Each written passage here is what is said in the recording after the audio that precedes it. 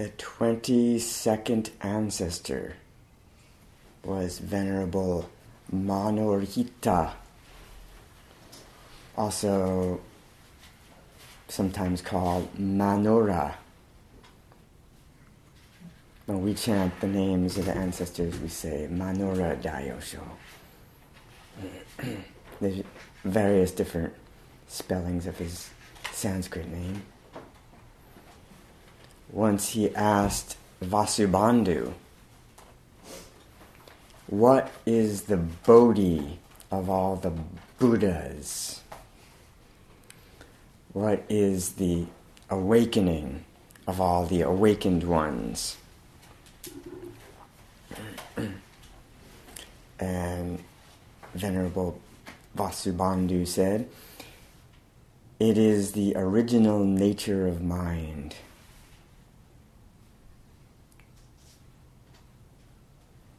And Manorhita asked again, what is the original nature of mind?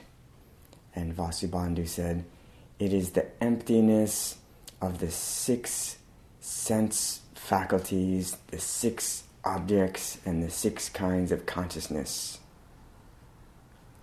Hearing this, Manorhita was awakened, realized Satori. I think it's quite appropriate in this story that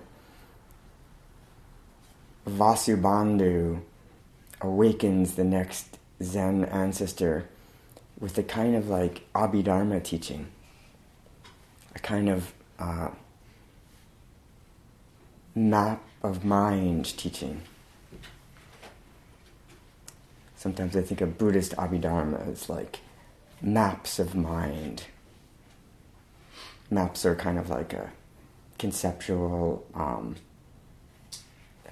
presentation of non-conceptual land, but they help guide us to where we want to go. Where we want to go is not actually on the map, but the map is pretty good at showing us how to go somewhere beyond the map.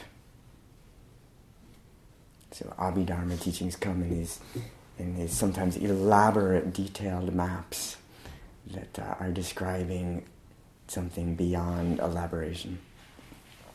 And this kind of thing is the basic Abhidharma teachings are like the 18 dhatus. Literally, this translator said it's the emptiness of the 6 sense faculties, the 6 sense objects, and the 6 kinds of consciousness. But the original Japanese just says 18 elements. And for our sake, the translator mapped it out a little bit more. But it's just because it's this classic list of 18 elements, or dhatu, realms or elements, dhatus.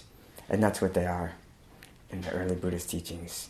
The 18 dhatus are the 6 sense faculties: eye, ear, nose, tongue, body, mind, or mental faculty. These are called indriya in Sanskrit. Indriya is kind of like ruler, like the god Indra. So they're like they're kind of the rulers of experience, something like that. The sense faculties. We could say sense organs, but we don't really mean like the eyeball itself. We don't really mean the eardrum. When we talk about these faculties in the Buddha's teaching, it's not the physical thing. It's the kind of subtle mental faculty, but it's closely connected with the physicality. Like even in the Abhidharma Kosha, I think they sometimes talk about it like, this was a long time ago. These kind of teachings before modern science. They talk about some subtle physicality of the sense faculties. I think they say that the ear faculty is a kind of like a little curved twist. And actually there is something in there, physically. So it might have been that people were dissecting bodies and they thought that little curvy thing was like the receiver of the experience of sound. I'm not sure exactly how they saw these things, but the sense faculties are those 6. The sense objects or fields, the vishaya or the arta is like color. Color and shape actually go with eye, and sound, smells, taste, tactile sensations, touches, and mental images, mental objects. And then the 6 consciousnesses are kind of mediating between the faculties and the objects, right? So this is all like in the Pali Canon, the early Buddhist teachings. This was the map, one of many maps. So there's an I consciousness that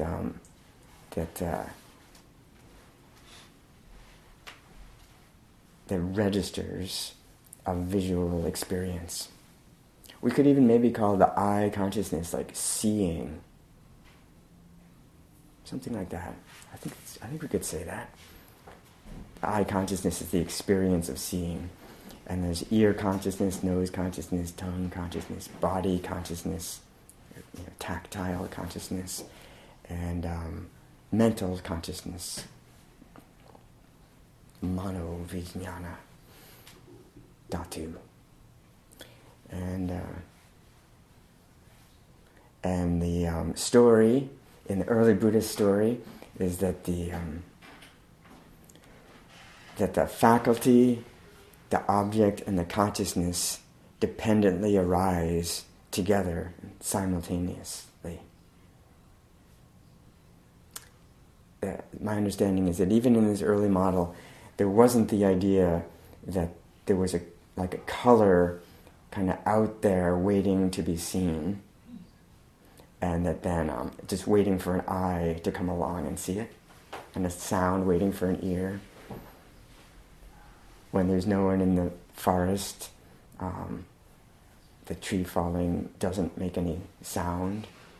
I think even in early Buddhism, as I recall, it's kind of like that.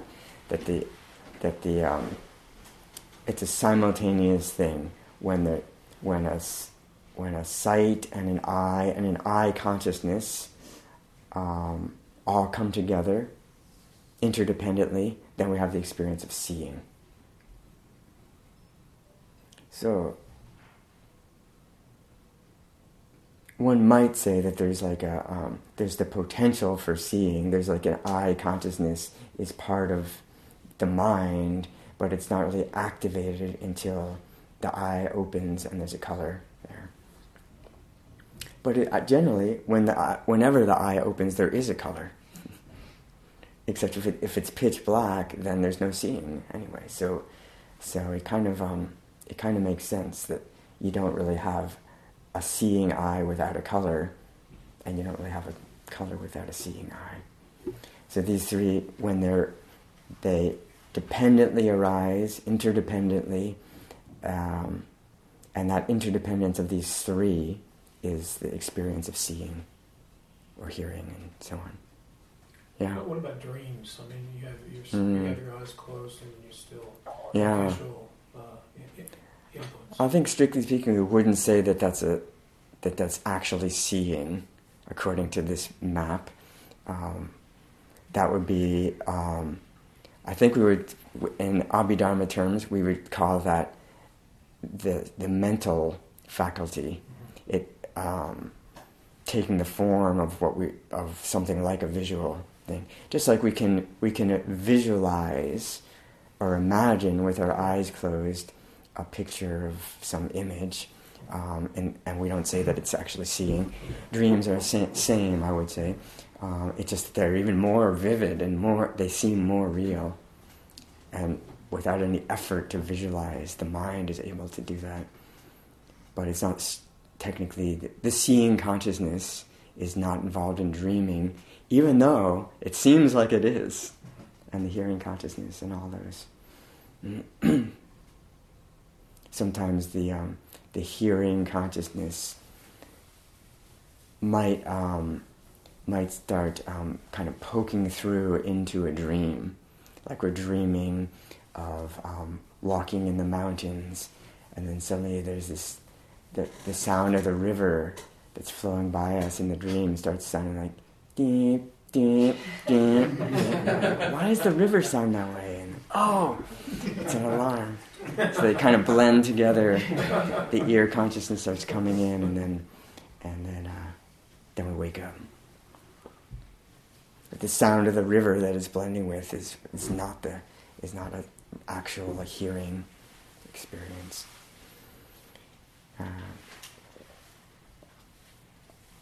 So that's this 18 dhatus story. And the reason the Buddha created a lot of these maps, maybe I shouldn't say without considering it more, that all these maps are just for the purpose of realizing no separate self. But it's almost like that's the gist of most of them, I think. Especially the map of mind called the 5 aggregates, the 5 skandhas, the map of mind called the 12 ayatana, 12 elements, which is just the sense faculties and the objects, and then the 18 dhatus brings in the 6 consciousnesses. All those 3 popular Buddha maps are, I think, really were taught to point out that they describe a full experiential realm of a sentient being without there being any experiencer needed in addition to these 18 elements. See how that's so? 18 elements, each map, like 5 skandhas, is a complete map of all human experience. And the 18 elements is another complete map of all experience. We might say, what about more complex things like an emotion or feeling or something? Where is that in the 18 elements? And a lot of that stuff would fit into the mental consciousness. Really, I think these experiences, say emotions and other stuff in the 5 aggregates, like feelings and conceptions of things, and habitual patterns, greed, hate, and delusion. All these experiences are in the 18th dhatu, which is called the Dharma dhatu, the realm of mental experiences. Dharmas are like things or experiences, mental experiences. Dharma dhatu. And later Mahayana tradition kind of took up this idea of Dharma dhatu to talk about the whole universe and almost like the nature of mind. They kind of reworked this idea, but in Pali Canon there's Dharma dhatu, just means all mental experiences. Would emotions be a tactile experience? I think emotions are like a emotion of anger, say, I think is a combination of tactile experience, because anger almost always has a bodily tension. There's especially anger is a strong physical thing, right? And it's a mental experience of aversion, strong aversion. So I think some things are a blend of different dhatus.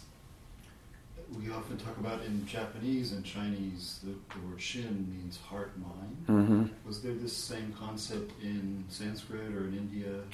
Because that helps me sort of understand how emotions and mental formations are kind of the same thing. If I think of it as both, Yeah.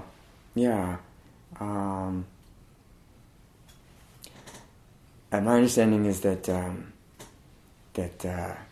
Shin in Chinese and Japanese is is a translation of both the Sanskrit word chitta, that usually really means mind, and it's also a translation of the Sanskrit word hridaya, which means heart, like the Heart Sutra is the Shingyo, but it's actually, in Sanskrit, it's the Hridaya Sutra, which means like, I think like the heart organ, and the heart organ and the essence of something. And but maybe when we use the word heart in English as like, oh, there's a lot of heart in that action. They put a lot of emotion into it. I don't know that in Sanskrit they have that same idea actually of heart as an emotional feeling thing. But maybe, yeah, I'm not sure about that. I mean, bodhicitta, you could say, is like the mind of awakening, the aspiration for awakening, but it does have a connotation also of like a feeling.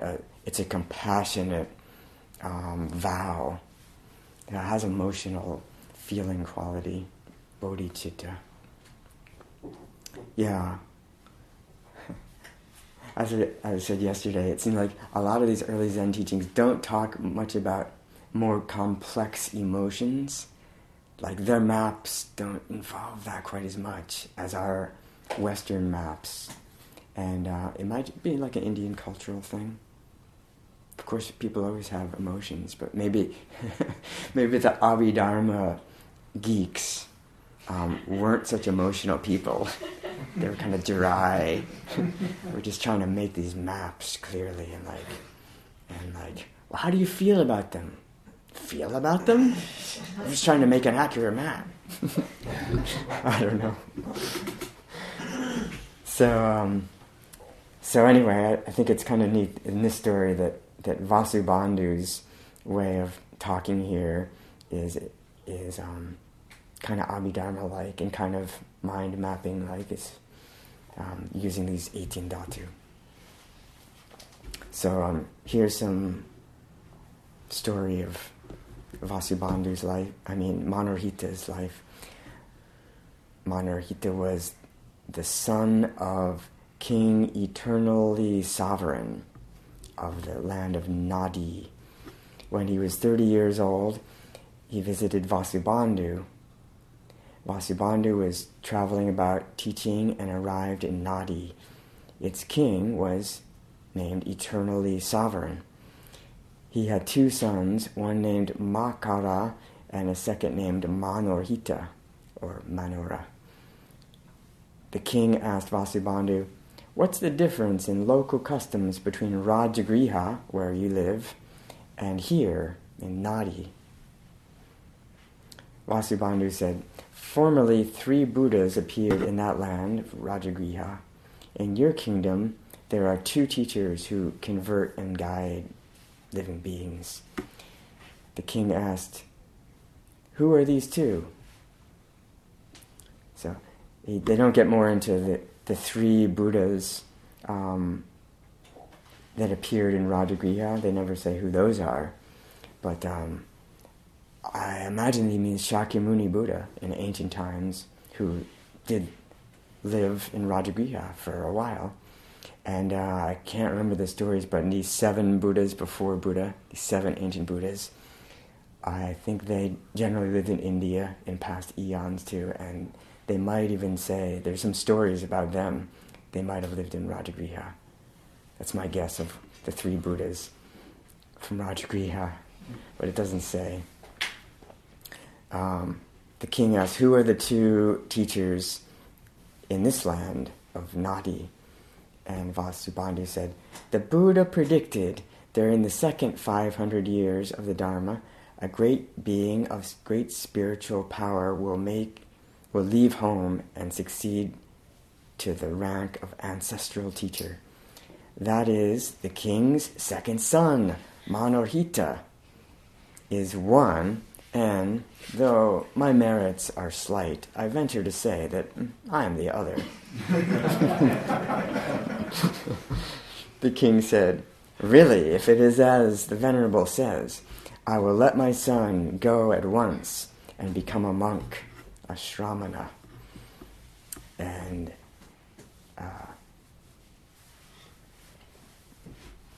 Vasubandhu said, excellent, the great king complies with the Buddha's intention very well. Then he gave Manarhita the complete precepts. After that, Manarhita attended Vasubandhu. And once he asked him, what is the Bodhi of all the Buddhas? And Vasubandhu said it's the original nature of mind. Bodhi is closely related to the word Buddha. They're almost the same word. We could say Buddha is the awakened one, and Bodhi is their awakening.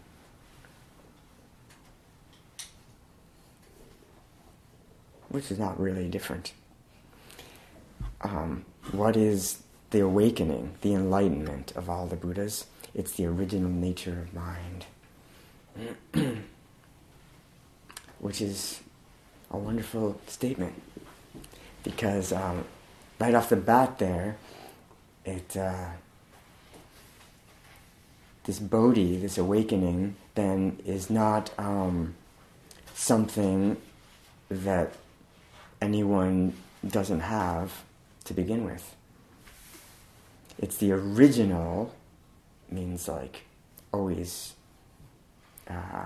already, nature of mind. And we've talked about the nature of mind the other day as having those three qualities of the nature of mind is empty, it's luminous or knowing, clearly aware, and it's self-reflexive, self-illuminating.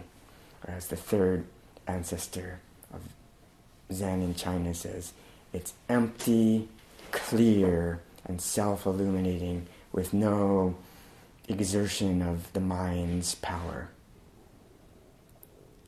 Originally, effortlessly, it's empty, clear, and self-illuminating.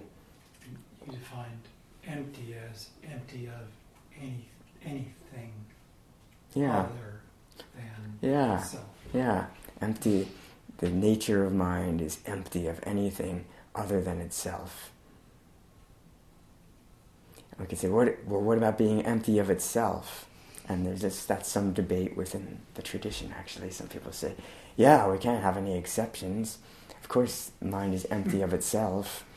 And yet those who say it's empty of everything other than itself are emphasizing something like the presence and reality of mind. Yes, it's empty of any graspability, for sure. But being not empty of itself is a way of talking that's maybe emphasizing that there's a reality of awareness, indestructible, unchangeable presence of awareness. It also seems to imply like a wholeness, like there's nothing that's not part of it. Yes, it's not empty of itself because it's all-inclusive. Everything is included there.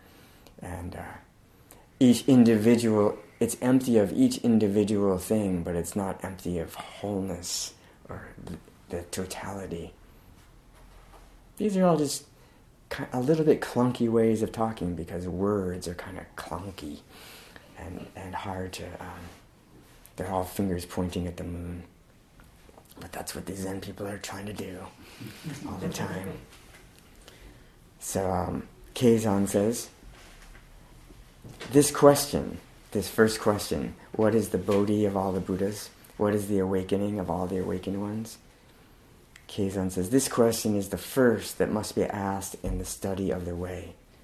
Bodhi means the way, the Tao. And that's actually true, that in long before these Zen people came on the scene in early Chinese Buddhism, there, of course, had this huge project of translating all this Sanskrit tradition into Chinese. And there were some great translators like Kumarajiva and Xuanzang are some of the ones who still don't improve on their translations. And it might have been one of those two. I can't remember who was the first to translate Bodhi as Tao. Does anyone know who was the first to do that? I think it was way back. So that, of course, this idea of Tao was in China way back, probably around the time of Buddha, around 500 BC or somewhere back there. This idea of the way, the Tao, arose in China as like the way things are, and it's mysterious and inconceivable. So it has some correlations. It's a different tradition, but I think that it was so prominent in Chinese culture and had similar enough connotations to the center prominent teaching of Buddha Dharma, which is Bodhi, or awakening, that they're like, let's do it. Let's translate Bodhi as Tao. People in that time might, especially maybe the Indian, more conservative Indian Buddhist practitioners might have said, whoa, that's a little bit too liberal a translation there. You're just kind of like trying to like put this whole Buddhism thing into your, overlay it on your Taoism thing, and like, shouldn't we like make some distinctions? And of course there are many distinctions that they later make, but it's interesting, I think, that they take the centerpiece of each of those traditions and translate them as the same. It's the way things are, but also, well, maybe this only works this way in English, but when people hear the way, yeah. I think that this is the way, as in this is how you do it. Yeah, it has a kind of double meaning Right. in English, and I think Chinese is similar like that. So, because of that, these ancient translators translated another Sanskrit word also as Tao to make it even more confusing. Another central Sanskrit term, Marga. Marga means path, as in the Eightfold Path, and the path of practice, which is in Pali and Sanskrit, Marga and Bodhi are completely different terms. They're not, Marga is like the way, the path to Bodhi. But, The way of Bodhi. The way of Bodhi. If we, especially in Dogen tradition, we can say practice and realization are not two. So that's a kind. But I think in early Buddhism, that kind of non-dual teaching wasn't always so apparent. But maybe in China, they made it apparent right at the beginning by translating both Marga and Bodhi as Tao. Yeah, so whenever you see the way in all these Zen, which they use a lot in these Zen teachings, the Tao or Do in Japanese, you have to interpret whether it's referring to Marga or Bodhi. Or really, by the time it gets to people like Keizan, those are kind of so intertwined, and because practice and realization are not two. No, wait a minute. So isn't it redundant to say the Buddha way then? The Buddha way. Redundant? Buddha. Oh, yeah, interesting. Way, Yeah, way. the Buddha way. Yeah. Well, then You could say the Buddha Marga, Oh, okay. Got it. or you could say Buddha Bodhi. Like here, that's what he's saying. What is the Buddha Bodhi? What is the Bodhi of all the Buddhas? Maybe you could translate that as what is the Buddha way, actually. And maybe that's what Keizan is saying. Bodhi means way here. He goes on to say, therefore this question, what is the Bodhi of the Buddhas, means what is the way? What is the Buddha way? people's minds nowadays are blank, and they don't ask about the Dharma. Or another translation is, people's minds nowadays are preoccupied, so they don't ask about the Dharma. But literally, in the Japanese, it says, people nowadays have space mind, koshin, and they don't ask about the Dharma. So let's say, Spaced out. yeah, people these days are spaced out, and they don't. They don't think to ask about the Dharma. They're just like, in a Dharma talk, but they're just kind of drooling, and they're spaced out. Like, yeah, this afternoon, maybe I can go for a walk in the woods. And like, so maybe blank is kind of good here. Keizan's critiquing people in his day. We know it's not true nowadays. They're on their phones. Yeah. Not in this room. Because people do not have beginner's minds.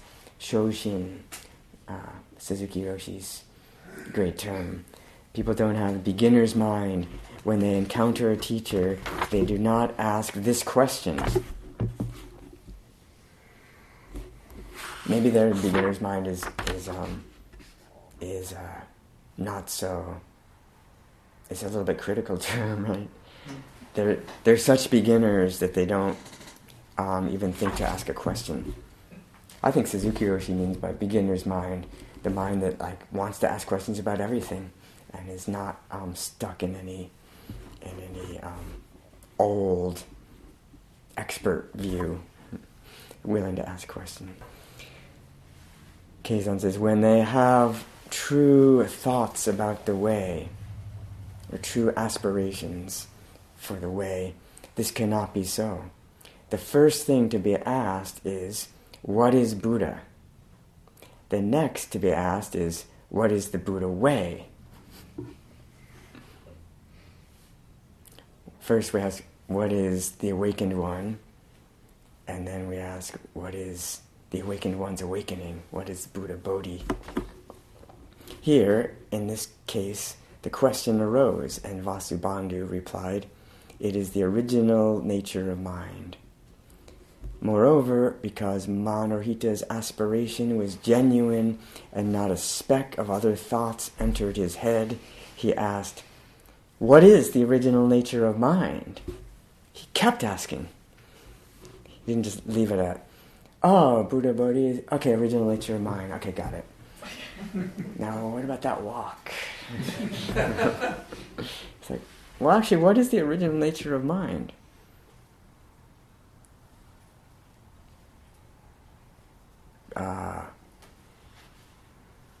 Because his aspiration was genuine and not a speck of anything else entered his head, he asked that. The answer was, it's the emptiness of the 6 sense faculties or bases, the 6 objects and the 6 kinds of consciousness. At that time, Manohita was awakened. So, the emptiness of these 18 dhatus.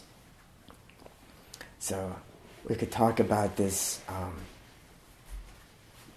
in so many ways. We could talk about it in terms of the 3 turnings of the Dharma wheel. So just for the fun of some map making, let's do it. Let's talk about it in these, how we could explore the emptiness of these 18 realms in these 3, from the 3 turnings of the wheel. The first turning of the Dharma wheel is the early Buddhist teachings. Now we call the Pali Canon, and the foundational teachings of the Buddha, which are the foundation for all the other turnings. And so there's this sutra in the Pali Canon, in the first turning, in the Connected Discourses, the Samyutta Nikaya, section 35, Sutra 85, where the Buddha says, it is because the world is empty of self and what belongs to self, that it is said the world is empty. So that, I think, is a nice summary of the first turning teachings. They, basically, when we talk about emptiness in the first turning, we generally mean the emptiness of the personal self. This no separate self is really kind of like the heart, or one of the main hearts of the first turning teachings, and it's the liberative pivot. It's the shift of perspective that frees us from suffering in the first turning of the Dharma wheel. There are these 5 aggregates, but there's no owner of them. There are these 18 dhatus, elements, but there's no owner of them. There's no experiencer of them. There's just experience created by the 18 dhatus. Experience is happening, but there's no additional experiencer that would be some sort of thing, some sort of entity, in addition to this constantly arising and ceasing impermanent flow of 6 sense faculties, 6 sense objects, and 6 sense consciousnesses. So the Buddha says, it's because the world is empty of self and what belongs to self, we say the world is empty. And I think here he's referring to like Atman, or a kind of personal self, and what belongs to the self would be like mine. So we could maybe translate it as, because the world is empty of me and mine, it's said that the world is empty. The world means the external world, but also the internal world of emotions and thoughts and feelings and perceptions. Any experience is empty of me as some kind of experiencer, and it's empty of being mine, what belongs to the self, mine. So in other words, like this emotion is not really who I am, it's not me, but also this emotion is not my emotion. See how there's slightly 2 different points are being made. The emotion is not me. Sometimes we do identify with a strong emotion. I feel like I am anger. Not just that it feels like it's so dominant that like my whole sense of self is this anger. Sometimes we might feel that way. We're so identified with the anger. But sometimes it's more like I am angry.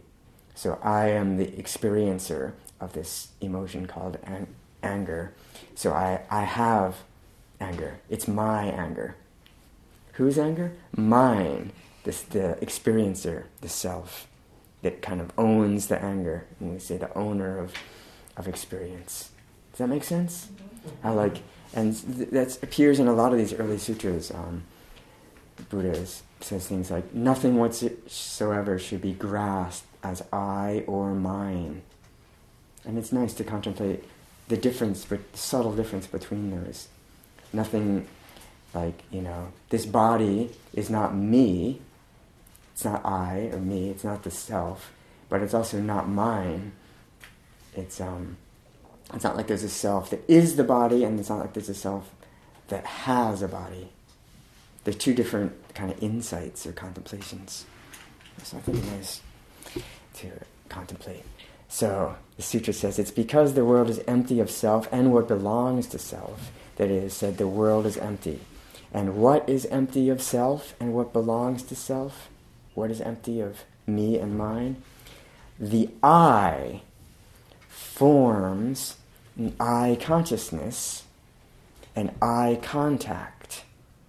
So it's these 3, the I, the color, and the I consciousness, and the 4th one is added in, I contact, which means when the I contacts the color. And at that moment of contact, sometimes it's described that way too. When the eye and the color contact, the eye consciousness is born. So really all three of them dependently arise. But when they contact, say all three of them contact, or if consciousness seems to non-physical to contact, when the eye faculty and the color meet, that's contact. When they meet, that's the birth of the eye consciousness. So what is empty of self and what belongs to self? The eye, colors, eye consciousness, and eye contact. The ear, sounds, ear consciousness, and ear contact. The nose, smells, nose consciousness, nose contact. The tongue, the taste, taste consciousness, taste contact, tongue contact. The body, which means that the sensory tactility, the bodily sensitivity, the physical sensations, the body consciousness, and the contact of a body and a solidity. And the mind faculty, the mental objects, the mind consciousness, and mind contact. When the mind meets a thought, say, this is what is empty of self and what belongs to self. So this is first turning teaching about the 18 dhatus and their emptiness. This is the question we're exploring, right? What is the emptiness of these 18 elements? And here's a teaching straight out of the Pali Canon. What's meant by the emptiness of these? It's the word shunya, shunyata, and empty is shunya, and it is what is empty of I and what is empty of mine is these 18 elements. You follow so far? Mm-hmm. This is like the first turning of the wheel, teaching on the emptiness of the 18 elements, straight out of the connected discourses. So are they pointing out those 18 elements as opposed to every other object in the universe? Or are they just an example? I mean, actually, every object in the universe is included in these 18 elements. That's what's a kind of an amazing thing about this map, is that it's an all-inclusive map, and so is the five skandhas. It's not just talking about the person, it's talking about the entire universe. Because, name something in the universe. Tree. Tree. So how is a tree part of the 18 dhatus? Buddhism is always, very experiential about this. So this tree here is included in several different dhatus. When we see it, it's that's the form dhatu is the visual image of the tree. When we knock on wood and we hear the sound, then it's a sound dhatu. The tree is right. If we smell it, if we take a bite out of the tree, if we touch it, and if we think of it, it's all those kind of objects. The tree could be all 6 objects actually at different times. So anything in the universe. This is a map from the point of view of a non-existent experiencer. Or how about, let's say, it's a map of experience. Of experience, yeah. Yes. It's a map that completely accounts for every possible experience of a sentient being without there being any experiencer. Right. Yeah, so I think all the Abhidharma maps are maps of experience. Experience. Yeah. So they're not so into like modern science, we're maybe more into analyzing the material makeup of trees and stuff like that. In early Buddhism, they were really just into looking at everything in terms of experience. It's very personal. they did actually have these 4 physical elements: earth, water, fire, and wind. But even those are like kind of the way we experience them. Okay. So does that make sense? So I think it's nice to be clear about this point, though, that these maps, like the 5 aggregates and the 18 dhatus, are include the entire universe. They're not just like a map of a person. We sometimes think of it as like a map of a particular sentient being. Yes, that's true. But the sentient being, even in the early Buddhism, strictly speaking, includes any possible experience of the universe. So yeah, it's an experiential emphasis. Yeah. So even with what we would now call theoretical objects, because you can theorize about them, they become mental objects. That's right. Yeah. They have a corollary in physical space. We can't see them or experience with them. We can Yeah. in other ways, like subatomic particles. Yeah. So where are subatomic particles in Abhidharma? It's part of the Dharma Dhatu. Everything is. Most everything we talk about in the physical world is part of the Dharma Dhatu. That's why that particular Dhatu got really kind of expansive in the Mahayana and talk about the whole universe.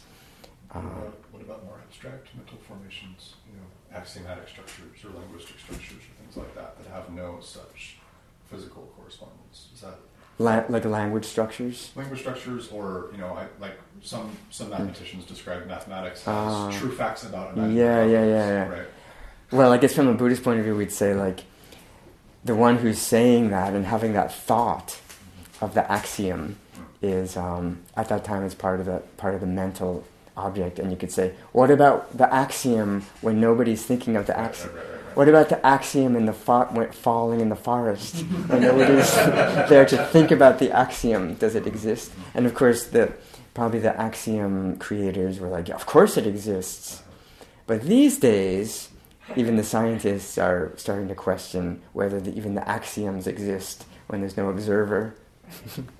Things get stranger and stranger when they start trying to pinpoint an axiom and say this really exists in all cases. Like a particle is a photon is always a particle. That's our axiom. And let's not look at it and see what happens. So yeah. I'm sorry. Go ahead. I was wondering how do, and this may be better explained through maybe another turning of the wheel, but how did they deal with sort of the totality as it relates to different observers? Like in a tattva system, you have a lot of the same things, and you'll have the Purusha, which is kind of like the one sort of vessel of consciousness. And beyond that, there's other levels. Yeah. But so they say that this is a tree, and the tree has the qualities of sight and the experience of sight. But if there's more than one observer, how do they deal with that? Yeah, I think intersubjective mediation kind of thing, right? Inter-subjective contact. Mm-hmm. Right? Mm-hmm. Yeah. Oh, yeah. There's that as well. And that as well. When consciousness touches consciousness. Mm-hmm. Yeah. I think you're exactly right. The later turnings of the wheel are going to address this more. Okay. Yeah. I think that was maybe partly why the later turnings were turned, is because maybe people felt like this early model is so personal, it's so how does it doesn't account so well for those very kind of questions. So that just wasn't really discussed in the Pali Canon so much? As far as I know, I can't think of teachings like that. They more like say, I have a tree experience and you have a tree experience, and we're just investigating our own experience. Skillful means. Yeah, skillful means, and to direct us back to our own experience. But of course the question arises, why would it be that we have such similar agreements about trees. Or what is the vessel of experience? Yeah. So maybe the early first turning is so much more individual emphasis, sometimes even called the individual liberation vehicle. And the Mahayana turnings, the second and third are both Mahayana, the great vehicle. So the vast vehicle, things get vaster and more, there's more unity. So that's a summary of first turning. If we look at the same question, what's the emptiness of this 18 dhatus from the second turning of the Dharma wheel? This is like second turning of the Dharma wheel is like Prajna Paramita, the emptiness teachings, Nagarjuna's middle way teachings. These are all considered like the second turning of the wheel. And so Nagarjuna, if you look at Nagarjuna's verses on the middle way, he's got these chapters on all these different kind of Abhidharma topics, actually. And I think he's even got a chapter on the 18 dhatus. Can't quite recall. But he definitely has this kind of, he does this kind of analysis of things like the 18 dhatus. This would be like a classic middle way analysis to arrive at the emptiness of the 18 dhatus. And the way, it's a little different method here, right? In the second turning, we have the eye, the color, and the eye consciousness. Remember that even in the early model, these three dependently arise. They arise dependent on each other and simultaneously. So Nagarjuna's dependent arising was there in the early teachings. Nagarjuna was like, wait a second, this dependent arising teaching, there's some secret in here that people haven't been appreciating, and I'm going to bring it out. That was his unique gift. All his middle way verses are all about dependent arising, as investigating dependent arising in order to realize emptiness, which means like things don't exist on their own. So that wasn't really there. In the early teachings, the Buddha didn't say these 18 elements were empty of themselves, or they didn't exist. They were empty of self, they were empty of a personal Atman, but they weren't empty of true existence.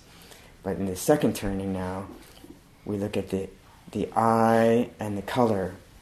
They dependently arise. Means the eye depends on the color, and the color depends on the eye, which means that you can't have an eye without a color. An eye faculty. Of course you might say there's an eyeball, or maybe not, but you can't have a seeing faculty without a color, and you can't have a color without eye faculty. And even, of course, basic modern physics, science, biology will tell us that there aren't colors in the universe. They're wavelengths of light, and you need an eye faculty to register it as a certain color. Right, so that's kind of like high school physics. But it's kind of profound if we think about it, that all these colors that we're seeing are not actually out there. They're, very basic science. Is it like something like yellow, or one of the colors like not even real, like it's a mixture of wavelengths? I don't know about that. I haven't heard. Where they connect together with two of the different colors. Yellow? Secondary. It's not yellow, purple. Purple. Yeah. Well, that would make like infrared. Ultraviolet is going beyond purple. But when we combine three different cones that we've got, they actually, two of them are coming together. There's something at the top and at the bottom of the wavelengths. It looks like it's a circle for us because we make it out of our, and if you have like some animals with more, you can't imagine what the world looks like. Too. Yeah. And some have less and see black and white, right? And another nice one is the optic nerve, right, in the back of the retina. Like biology has to have the nerve connect somewhere, so it makes this spot where there's no rods and cones. Or something. So it's a blind spot, right? So there's a spot that's not registering color, but the mind fills it in. Cool. So that you could say that particular spot that we can't see right now. We don't see a blank spot when we're looking around because the mind's filling in from information around it. That spot is a great demonstration of dreamlike, mind-only teachings. Right? It's a little hallucination. It's a little hallucination that we walk around with all day long. Right? There's a place at UT where you can go up to the Student Services building, and there's sort of like a window up to the sky, and you sit there for a while, and pretty soon you start seeing colors. And I thought that something was making the colors, but the Sim says, no, you're making the colors. Yeah. Sensor deprivation tanks too. You go into these things, right? So there's all these colors that are like, there's not for anywhere. Right? Your mind just doesn't like know what to do with. Yeah, and of course, dreams is another example of colors. And reverse is true with like floaters and stuff. If they're regular enough, your mind starts to cancel. Interesting. Wait, it's just a Filter symphony. out that noise. Yeah, wait, it's a symphony. A symphony, yeah. It's like a profound symphony. Yeah. It's no self. Yeah, so we have, this is all to say that we don't have colors without an eye faculty, right? That colors depend on an eye faculty. And, it may be a little bit harder to open to, that eye faculty depends on colors. And eye consciousness depends on an eye faculty and a color, both. So it's this tripartite thing, right? This 18 Dhatus model of these three dependently arising factors, a sense faculty, a sense object, and a sense consciousness interdependently arise, and we have the experience of seeing. So that's first turning. But now Nagarjuna notices this interdependent relationship and discovers this implication. I think he was maybe kind of the first one to discover the implication of if something depends on something else, that means it can't exist independently. Maybe it seems obvious, but if we really consider that, it's a kind of a radical thing. That there's no color independent of eyes. An independent existence is, like Nagarjuna would say, we usually do all of us assume that we go about our day as if things independently exist. Yeah. Like they seem to exist on their own, because we forget that everything's dependent on other things. So it seems like colors, when we walk into the room, we just kind of assume in the back of our mind that the colors were already on the walls before we walked into the room. We're just so used to it, right? That's all. So Nagarjuna is saying, let's take a look at that and really spend some time considering that there aren't any colors until we look at them. And colors is maybe one of the easier ones that we learn about in high school. But the sound of the bird, right, is dependent on our ear. So in other words, there's no sound of the bird that exists independently on its own. It's empty of independent existence. Sometimes we call it inherent existence. Svabhava is this term that means inherent existence or self nature or own being. Those are all different translations. So no thing, every possible experience, almost like thing and experience are almost the same, I think, in most of these maps. Everything is empty of independent existence. Okay, so, and maybe this will make more sense later, but so I have often read this in there's modern interpretations of this that sort of fit with, say, biology or whatever, that I'm just trying to figure out, because this makes sense to me that this is a map of experience. Yeah. But we hear about interbeing as something that seems to fit in with physics and biology in the sense that if you're taking it, an objective world view, a scientist's view, that any given object is made of elements that are not that. Yeah, or it depends on elements that are not it. Well, maybe it would be Nagarjuna's language.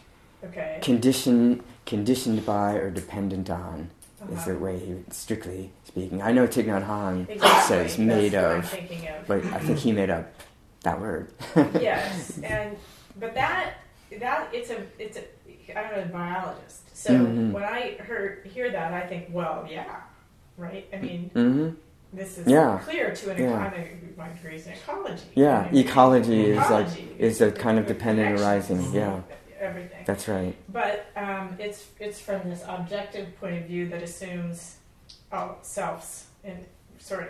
It doesn't really erode the sense of a separate self necessarily. It's just like a separate self looking at ecology. Yeah, it could be, right? That's that, and this seems like a very different thing, being a map of experience. So I think you're right.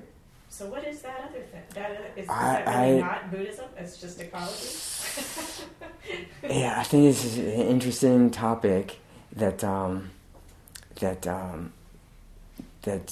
deeply involves the venerable Thich Nhat Hanh, who taught this interbeing thing and taught it kind of like ecology. Yeah. Like the examples he uses are like, we see in the book we see the cloud, because the cloud rained down water that grew trees that were cut down and became a book. So in the book there's the cloud. That's really a popular Thich Nhat Hanh story, and I think Thich Nhat Hanh became much more popular than Nagarjuna, partly because it's easier to understand. But it's a different thing. It's kind of a different thing, yes, and I have had that conversation with people that nowadays people, you want to learn about dependent co-arising of the middle way, just read Thich Nhat Hanh and interbeing, and this is the understanding. But I think it's a different thing. Okay. It's not completely different because it's based on the principle of interdependence. So I think that Thich Nhat Hanh's teaching is maybe closer to like the Huayan teaching of the jewel net of Indra, where it's like it's a little bit more talking about the objective world of every node in this net is reflecting every other node in the net. Everything's dependent on everything. We hear that kind of thing these days in Buddhism. Each thing depends on everything else in the universe. Nagarjuna never said that. Okay. And all the later people like Chandrakirti, all these Madhyamaka philosophers, they never made statements like everything's dependent on everything else. But Thich Nhat Hanh, I think, implies that, and Huayan in Chinese Buddhism also implies that. So it's not like, I don't think Thich Nhat Hanh's making up this kind of thing, but then we hear that's like the main version of dependent arising, and I think it misses the Nagarjuna's emphasis is more about, like you said, more about our own experience. And it brings in the mind much more. In the Thich Nhat Hanh stories, maybe he felt like it's too challenging to start saying everything's depending on mind. He does say that in other books of his, but I think the popular version that stuck was also, it's more palatable. Yeah. It doesn't challenge our view of reality. Right. In fact, it accords with our view of ecology. Exactly. We know that the book depends on the cloud. Which just gets you more stuck in objective world. It could. I think it's a nice teaching because it does loosen things up somewhat. It's like, well, it makes us appreciate the book more when we see everything that went into this book, the cloud that was needed. That's awesome. How this vast web of interdependence is a great teaching, and it does kind of. I think if we take it far enough, it does imply that, well, what about me in this story? Sure. I'm also interdependent with the book and everything else in the universe, and then we start to turn back on ourselves, and we start to say, oh, now it's getting a little scarier. Like my sense of me being the just separate, cool observer of books and clouds, and now, whoa, this is about me too. And maybe Thich Nhat Hanh very kindly says, let's start warming up to this with clouds and books first.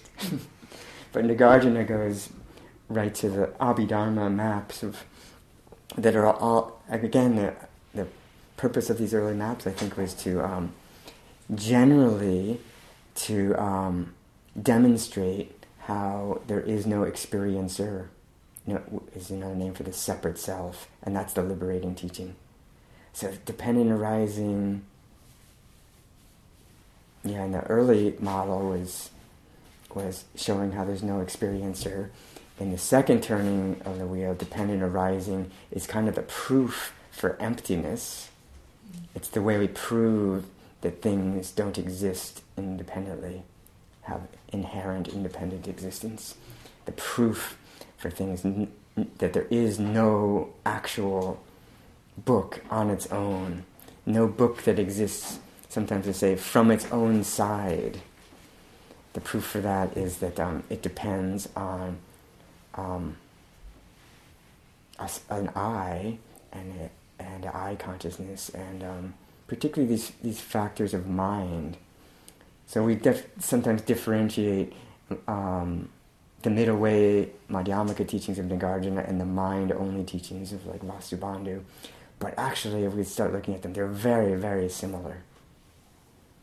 Nagarjuna is already like, mind is an essential ingredient with all these dependent arising arguments.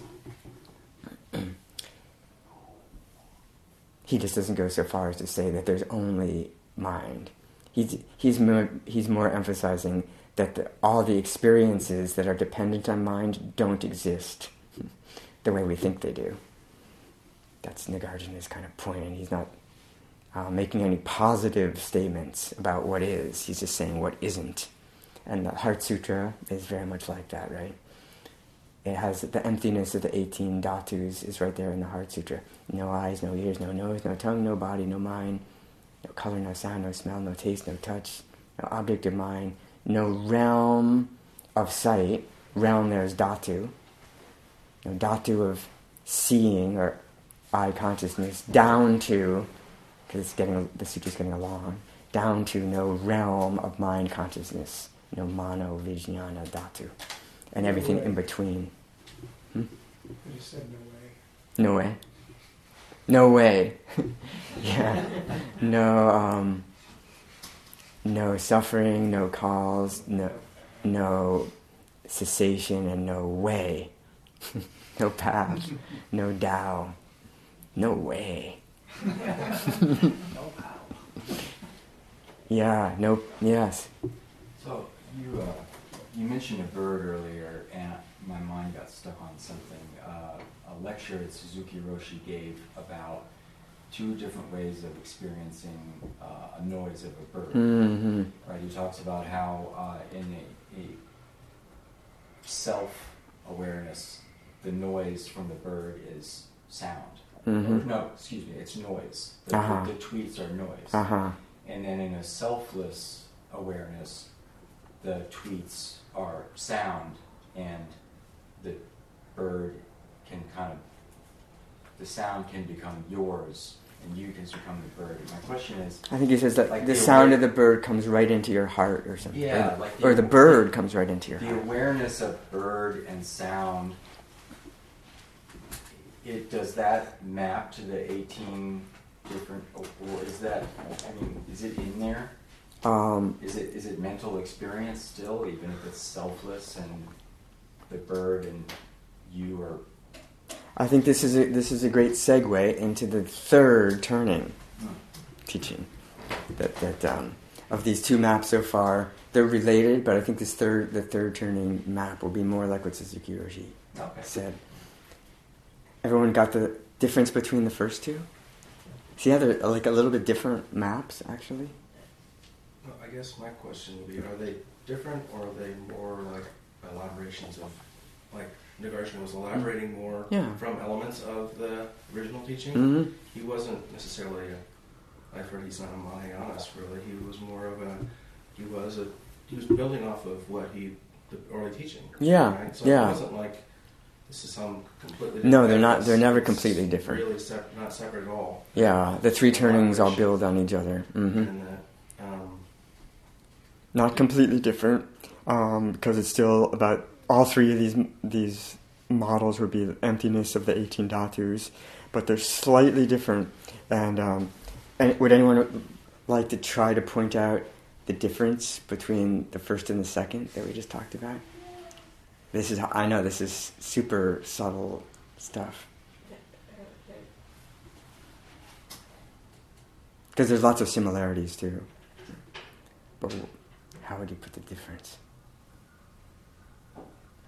I'll read the sutra. If I could just try it, Mm-hmm. I don't know if I'll succeed. But in the early teachings, there's a sutta where someone comes to the Buddha and asks, "What is right view?" And Buddha says, "Well, in the normal person, an ordinary person like mine, you get stuck on these ideas of existence, of things, how things exist." Mm-hmm. And he said that for someone who's enlightened, the idea of existence does not arise. The idea of non-existence does not arise. Mm-hmm. And that and then I think Nagarjuna takes that Mm-hmm. and he says, well, this is how it looks. This is what that means in terms of you're not trying to, you shouldn't try to establish a self anywhere. You know, you shouldn't Or existence. Or existence of Mm-hmm. self. Mm-hmm. Having Yeah. our own existence. I think that's right. Nagarjuna, some people say he based his whole teaching on that early sutta about neither existence nor non-existence. I would say that first turning sutra is almost like a second turning sutra hidden in the Pali Canon, and that's why Nagarjuna picked up on it. Okay. So it would be one way to say it. But I'm thinking more in terms of the way we heard this one first turning teaching. What is empty of self? Here we're talking about Atman. What is empty of me and mine? Eyes, colors, eye consciousness, contact, and all these 18 elements are empty of me and mine. In other words, I am not the I, and I am not the I consciousness, and those I and I consciousness and color are not mine. That's the first version. And the second turning is because the I depends on the color and the color depends on the I, there isn't a truly existing, independently existing I faculty and an independently existing color. To see how those are like, in other words, the color is empty of independent existence, is the conclusion in the second turning. The first turning didn't say that. Right? The first turning said the color is empty of me and mine. It didn't say it's empty of independent existence. See that difference? I think that is actually the main difference between the first and the second turning. First turning is about the Atman, the separate self of a person, and they don't talk about non-existence of things. Well, isn't it the distinction is like, in the original it said this is how it is, and then the second one was like, don't try to establish things. Yeah. Because we've already heard that this is how it is, and so this is how you shouldn't try to do it. This is how you shouldn't be caught in delusion. Or you might say, or agrees with the first turning, and say, that's right, there's this I faculty is not me or mine, and then goes a step further and says, not only is this not mere, is it empty of me and mine, it's also empty of existing. That's a different insight. It's empty of existing independently, which is different than it being belonging to a personal self. I'm not sure that distinction is that big for me. I mean, in terms it's of not it's that not big. That big a Yeah, it's kind of subtle. It's not that big, but I would understand that is the distinction between the first and the second turning, and partly one way to talk about this is you maybe have heard the story that the Abhidharma people were always into no separate self. They all agreed on that. But they started kind of after the Buddha's time, really, like the Vaibhashika school and the Sarvastivadins. Right. Sarvastivada means everything exists. Right. And they break down experience, deconstruct experience in order to prove that there's no separate self. But the elements that were broken down into like moments of time and partless particles, they said those really exist. Right. So the Nagarjuna had to come along and say, wait a minute, you guys established something here. Yeah. That's not real. Yeah. And you've sort of constructed this idea of some svabhava at the base of everything. Exactly. That doesn't really exist. So isn't that a kind of a big difference? I mean, it's an important correction, basically. Yeah, it's important correction. He went back to the teaching and he's like, wait a minute, you guys have gotten confused. Yeah. You've lost something. Yeah, and so you could say it's a small or a big distinction, but it is a distinction, and I would understand that there might be debate about this point, but that you can have complete liberation from suffering with just the first turning. There are arhats in the Theravada tradition that are completely free from the view of a separate personal self, and which is the root of all suffering. And you can still believe that there's a truly existent world, and there still are solid atoms that make up the world, and you can be completely free from suffering, is my understanding. So that's the first turning, and Nagarjuna, I don't think, would deny that. He would just say, but we can go even further. And it's not just about being free from suffering. We might ask, well, what further would there be? And that's, I think, kind of a subtle point and a good question. We might say what further there could be is just this really vast view of the kind of dreamlike nature of everything, so that then we can never get tired of benefiting beings in all these painful situations. If there's a real world and a bunch of real stuff, but at least I'm not identifying with this body and thoughts anymore, then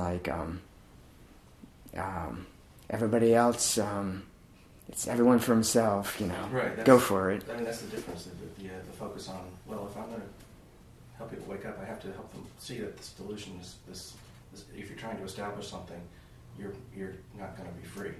And I'm here to help you be free. So it's kind of like... Well, I think the free question is an interesting one, because we could say the arhats really were free. Right. We might even say, Nagarjuna might say, but there is a subtle grasping of atoms, right, or something like that. Because they believe in atoms, they believe that there's some thing, and that subtle kind of grasping. Like, there really is a basis of this book, right? They believe the book kind of made out of stuff, but there really is a basis, and that might be the root of some subtle grasping. But they're completely free from suffering because they know that book is not my book.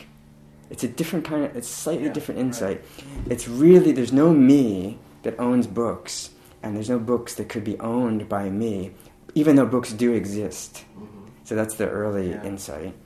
And then later insight is taking it a step further. Yes, that's true. There's no me or mine, but there's also no books. All dharmas are marked by emptiness. Is like a kind of a new teaching of the second turning. But I think the interesting thing is, and I think there is some debate about this, can one be completely free from all discontent with just the first turning? I kind of have the sense that yes, because the root of discontent is is really just this view of a separate self. But the full range of one's bodhisattva activity might not be possible without this further insight into the emptiness of atoms and all phenomena. So sometimes they distinguish these first two turnings, like first one they say it's Pudgala Nairatmya, which means the selflessness of the person, and the second turning is Dharma Nairatmya, which means the selflessness of things. And that's sometimes they make that distinction. Well, why make such a distinction between persons and things? Isn't it the same? And, well, maybe not, because you can have insight into the selflessness of a person without insight into selflessness of the five skandhas themselves. Like the early teaching is, these five aggregates are not me or mine, and the Heart Sutra is not just saying that. The Heart Sutra is saying that's true, and also form is empty. There is no form, no feelings, no perceptions, no formations, no consciousness. The early teachings didn't say those things don't exist. It just said that they're not myself. Slightly different emphasis. It's the second is just building on the first, but going a little further, or some might say it goes way further. And then the implications of that are, if everything truly doesn't exist on its own, it's kind of like it appears in this illusory-like way. Maybe the early teaching would say the me as a separate self is this kind of dream-like illusion. The second turning is like the entire world is a dream-like illusion. So they could say that's actually quite a bit further. Okay, so that's the second turning on the emptiness of the 18 dhatus. The third turning, I see a slightly different version too. Third turning is like Asanga and Vasubandhu, mind-only Yogacara and Tathagata Garbha and Buddha nature teachings, non-dual awareness teachings, I think come in more with this third turning. And I think it's, and again, we could talk about this in a different approach. We could look at it more like, is awareness present right now? Yes, there's awareness. Really, this might be the mono vijnana dhatu. When we first look for is awareness present, we maybe discover ordinary dualistic consciousness, one of the 18 dhatus. But we start investigating this particular dhatu called consciousness, vijnana, and we consciousness means the way I try to use the word consciousness is always a translation for vijnana, that means divided knowing, divided into the appearance of a subject and object. So we start to, and because that's how it feels, right? It's like, yeah, there's me over here, looking at you over there, and my mental consciousness is constructing people out there, and it's constructing a person over here, and I feel as if I'm here and you're there, and it's called mental consciousness. That knows you over there, but it's a divided knowing because it feels like there's me knowing you, like there's a subject and an object divided. So we start investigating this ordinary dualistic consciousness that's always available for investigation. And we can start to see, we could investigate the duality. And is it really dualistic, like this kind of knowing, or is this duality actually kind of an illusion? Is the vi of vijnana a kind of illusion? Maybe it's really just jnana, which is undivided knowing, which is this word that's used in these stories these days. Qi in Chinese, but I like to point out that when they often use the word knowing or jnana in this positive sense in these Zen stories. You could also translate jnana as awareness. So when I would use the word awareness for non-dual, all-inclusive knowing, and consciousness for divided, dualistic knowing, jnana and vijnana are awareness and consciousness. So is awareness present? We turn back and look, and yeah, it is, but actually what maybe we're really experiencing right off the bat is just ordinary dualistic consciousness. So then we let's investigate the nature of this consciousness and its duality. So if it's a dualistic consciousness, then it's over here, and it meets the object over there. That's what we call contact. Remember, that's the early model. All 6 consciousnesses of the 18 dhatus arise at the moment of contact between a mind and an object. So if there's contact between a subject and an object, then it is dualistic consciousness. So let's investigate this point,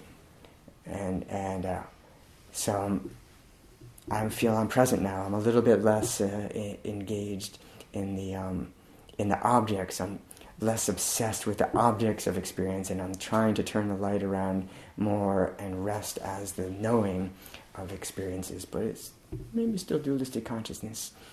Then I can start to look for the edges or boundaries of this knowing.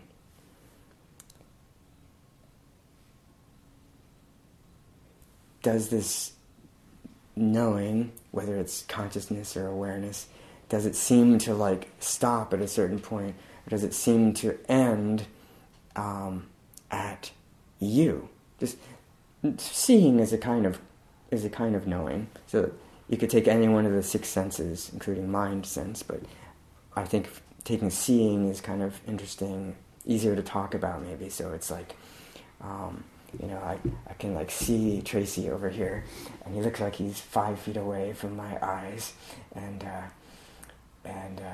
so does that mean my consciousness has an edge or boundary that it ends right at his face, where my consciousness contacts the visual image of his face, or is it somewhere in between? Is the contact point at 2.5 feet, or is the contact point on my retina?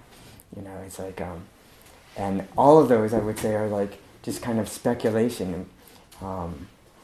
Does the knowing of these images actually have some edge or boundary? And we might assume it does. It does meet at the color or at the retina or something. But we can really just sit with that for a while and maybe even imagine, kind of try out. Could there be the possibility that it's not like a contact point in the middle? That's just one model. It is the early Buddhist model, that there's a contact it's talking about dualistic consciousness. But what if we try on this other model of it's more like awareness is like space, that it's just it's boundless, and within it appears Tracy's face. So appears within it, as opposed to on the boundary of it, his face appears. His face is appearing within a larger awareness. Here we're talking about visual consciousness, which maybe does have its drawbacks too, because we feel the edges of the walls are the boundary of my visual consciousness. I can't see through them. So sometimes it maybe helps to actually close our eyes and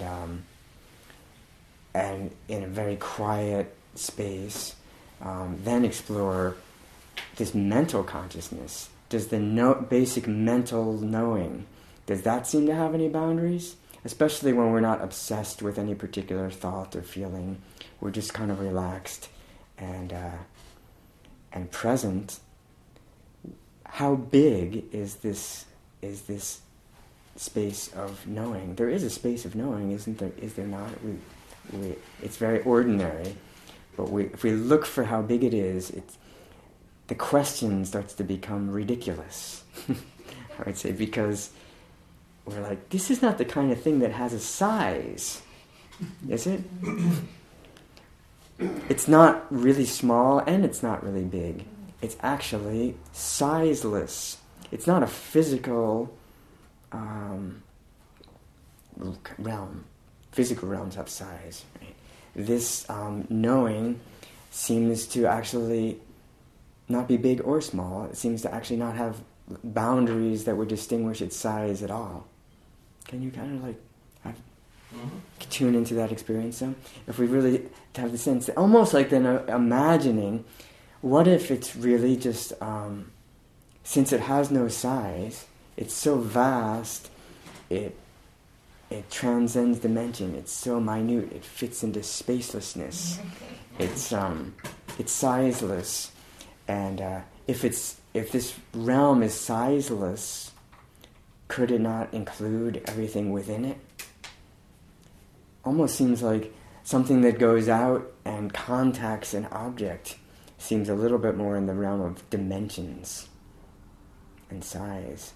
Maybe it's not really like that. Maybe if this realm of knowing is sizeless,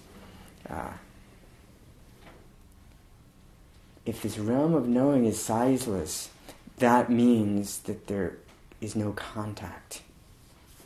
How about that? Can you follow that? We don't even have to say really big. We could just say sizeless. And actually space, which is often used as a metaphor in the Indian teachings and the Zen teachings for Buddha nature, is like space, Space, we're talking about physical space here. Isn't space actually sizeless? We might first think of it as it's just really, really big. It's like outer space goes on forever. We could say really big, but actually, it seems to me like space is actually beyond dimension. It doesn't fit in, because again, space is not a physical thing really. It's not really a physical thing. It's the absence of any physical things. And it's actually sizeless. Like, here's some space right here. That's not really big. And there's that space, and now if I take away the hand, that same space is it didn't just get bigger. And it's not like when I put some space in here, it didn't get smaller. It's a really nice metaphor for awareness. If we say awareness really is sizeless, then it doesn't contact anything. That's, I think, that might be a weird statement. So it might take some time to contemplate. The implications of a sizeless realm means that there's no contact of things, and there's no distance. And we can put a yardstick in the space of the room here and measure some distance, but we can't measure the space itself. It's almost like the yardstick is appearing within the space. We can measure two things, the distance between two things appearing in the space, but we can't really measure the space. So we could even say that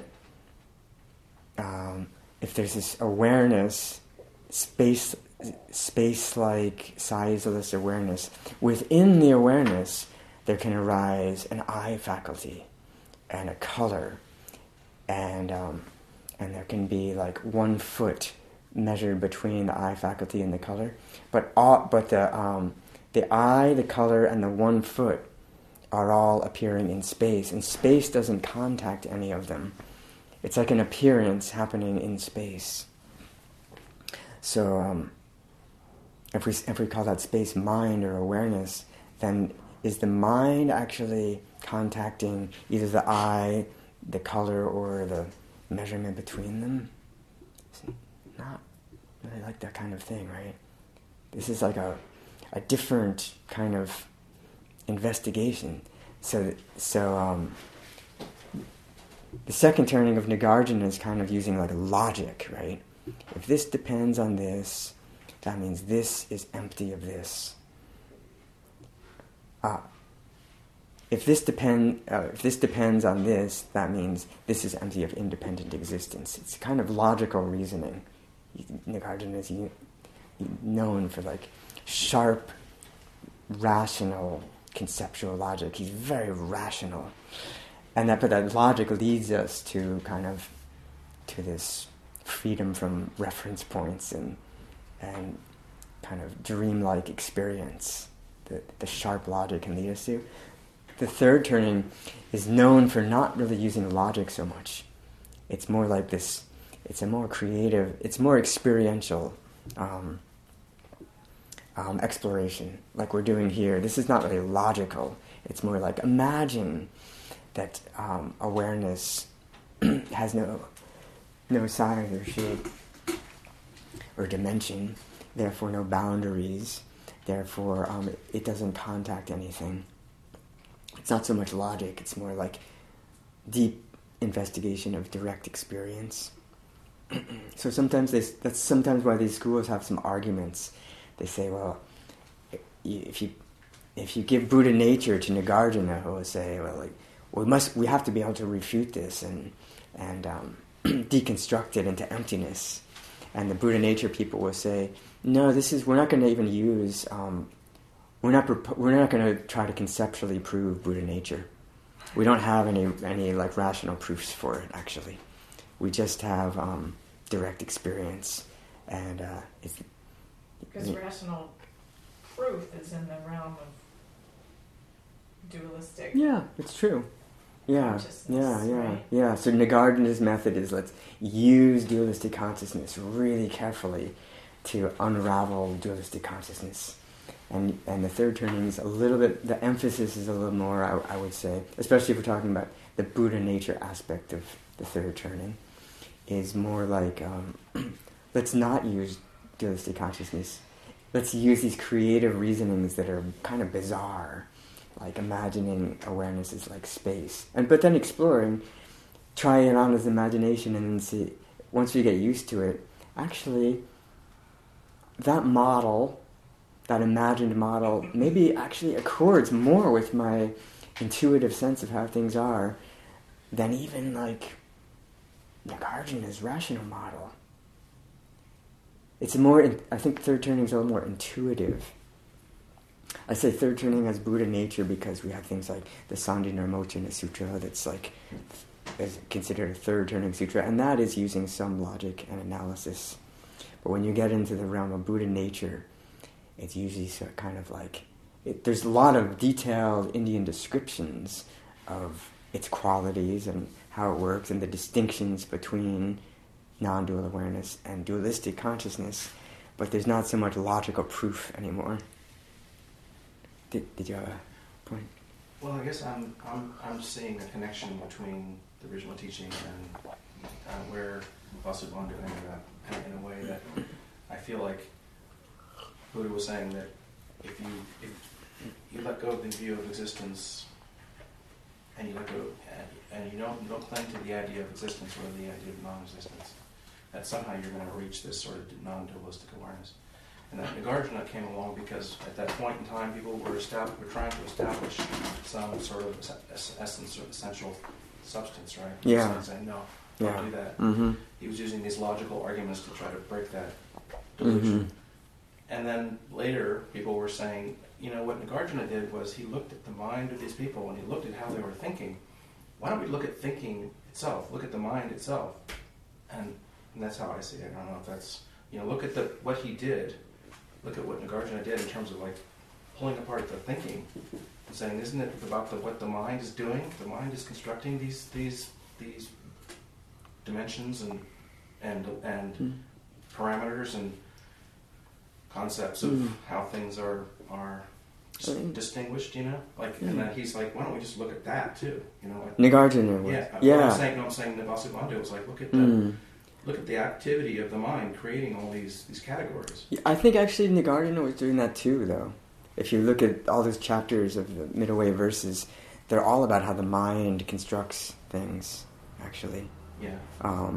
So Vasubandhu in the Yogacara teachings is almost the same. He's using he's looking at the source of what's creating all these. There's something, an awareness that's creating all these kinds of distinctions. Yeah, he's emphasizing more how mind constructs things. Yeah. But really, that's all through Nagarjuna too. Actually, yeah, I guess that's kind of why I see a thread there. Yeah, it's definitely a thread. What I'm saying. I think Yogacara and Madhyamaka are very, very similar. Maybe just slightly different emphasis, and what would be the emphasis? Maybe more in Yogacara, maybe more like how the mind, emphasizing more how the mind is projecting illusory appearances, right? And Nagarjuna is more like just demonstrating how appearances depend on mind. Is partly what he's saying. He's also saying things like the color depends on the eye. You could say that's not directly using the word mind, but it is exploring how the mind creates illusion also. But I think this idea of projections is a different emphasis. I think Nagarjuna doesn't use that word, like parikalpita and projection. He uses other words that are very similar though, like prapancha. So, one of my favorite scholars of this Indian Buddhism, Karl Brunholzl, who translates, he's like a specialist in Yogacara and Madhyamaka. He's huge translations. He's really great, and got to talk with him a few times, and his sense of really exploring both those traditions fully is Madhyamaka and Yogacara are saying exactly the same thing. They're slightly different styles. There's no difference in the view, but later Tibetan tradition outside of India in more modern times then picks up on one of the Yogacara teachings is called Chitta Matra, mind only. And the Tibetan tradition, Asanga and Vasubandhu never say this, but Tibetan tradition, to make a nice systematic map, they claim that the Chitta Matrans or the Yogacharans are saying that there's a truly existent mind or chitta, that actually is not empty, and it's a projecting mind, and it's an individual mind. I think that's what the Tibetan system is trying to make that point. They say they study the Chitta Matra and they say it's a really good system for understanding the mind, but has this one tiny flaw that they claim that nothing exists except the individual mind, almost like the storehouse consciousness has some true existence. The Tibetans claim that, but actually Asanga and Vasubandhu, maybe you could read in implications, but they never really say that. And Karl Brunholzl has this view. It's like, they never say it exists. That's a Tibetan thing that came later. I mean, he's in Tibetan tradition, and he says it makes a nice system for the Tibetans, but it's a little bit giving a bad rap to this school that's not really making that claim. And then the Tibetans say that the mind really exists in order to then, in their system, then we're going to have Nagarjuna come later in their system just to empty out that very last little thing called mind, and that everything's empty, right? And then in some of those Tibetan systems, then they bring in Buddha nature as a kind of like another category. It'll be like, first you have the first turning teachings of truly existent entities, but with no separate personal self. This is the Tibetan system, right? Then you have mind only comes next, that says all of these images are just mental projections. The whole world is mental projections. Then you have middle way Nagarjuna saying even the mind itself depends on its projections, so therefore it's also empty. And then sometimes they'll add in Tathagata Buddha nature at the end and say, now we agree with everything up to this point. We agree that Nagarjuna is saying all things are empty, but we're also going to say there's a Buddha nature that's not empty of itself, right? And that's where there's a debate. So some people say, don't say that. And the ones that do say it are like, we're allowed to say it and still be in Nagarjuna's camp because it's not a dependent phenomena, this Buddha nature. I think they would say mind, back in this mind only, is a kind of subtly dependent phenomena. It depends on its projections, say, or and it's an individual mind, very, very subtle one. But Buddha nature is skirts around this issue by saying this Buddha nature is not an individual mind, and it's not dependent on anything. It's unconditioned. Its emptiness is another name for it, but this emptiness is aware. It's a little different and so we're not talking about consciousness anymore. And that's this third turning. We can say that the 18 elements are empty because they're like the movie playing on the screen of boundless awareness. And the movie's empty of being a movie. The movie is just made of the screen.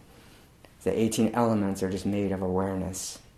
That's why they're empty in the third turning, which is different than the second and the first turning. Yes? You think that implies a sort of panpsychist view or of the universe, like that awareness is embedded in the fabric of reality, independent of organic beings?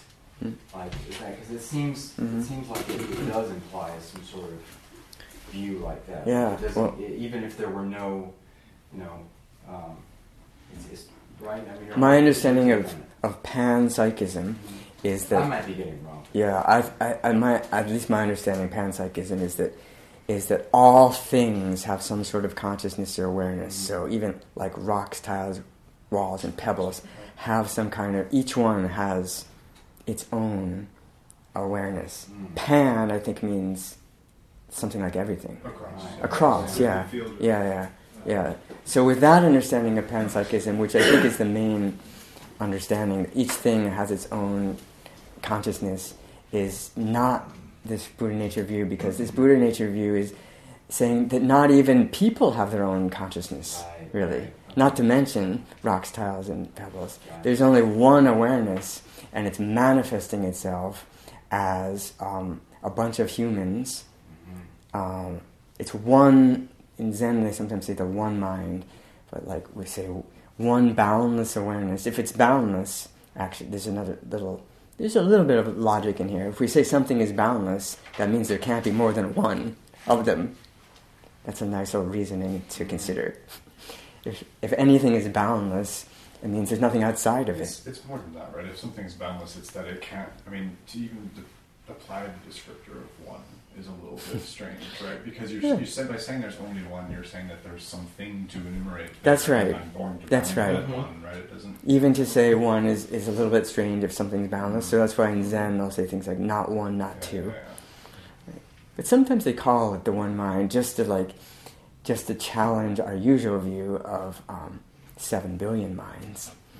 And so if that view of panpsychism, we'd say us people are expressions or manifestations of boundless awareness, and there's something unique about us sentient beings with minds, because we are able, through dualistic consciousness, we can start to open to the nature of dualistic consciousness being boundless awareness. That's kind of a unique thing that I would say a rock doesn't, because it doesn't have a dualistic consciousness. Right. It doesn't do that. But, so that's a difference between a rock and a human. But we would say the rock is equally a manifestation of awareness as a human is. And we might even say the rock, going back a step to the kind of like first turning, the rock experientially depends on an eye to see it. Right. So we say the rock is, what's that? Because it contains it contains everything. Everything is a part of it, right? Of awareness. Yeah. Well, if you're talking about it, the rock is a personal experience. I think they're non-overlapping magisteria. I think that you have Buddhism, and until there's a fourth turning of the wheel that incorporates neuroscience and particle physics, it doesn't have to have anything to do with actual physical cosmology. Yeah. Now, I mean, it's a skillful means. Even the third turning of the wheel is a skillful means, and it regards our awakening rather than physics. Yeah, anything that comes in words is a skillful means. Right. But there's also a study of the origins of consciousness and how, and we're far from discovering that. Yeah. But that study is all happening within the within boundless awareness. Right. The physical sciences are appearing. And it can go both ways too, because here we are, conscious beings, really examining the nature of our own consciousness, but what gives rise to a physical being from a physical perspective is it's a whole different set of processes. Yeah. It's really fascinating. Yeah. But I still don't believe they connect. There may be another turning of the wheel. Austin has a great book called Zen in the Brain, and that's really fun. Oh, yeah. There's so much more to it. Yeah. But from the perspective of the third turning, we'd say that it remember, is all-inclusive, so all the physical sciences are appearing within the boundless awareness. From that perspective. From that perspective. From the experiential perspective. And the thing about that perspective is it's kind of like, I would propose that there can't be a perspective that goes beyond that, actually.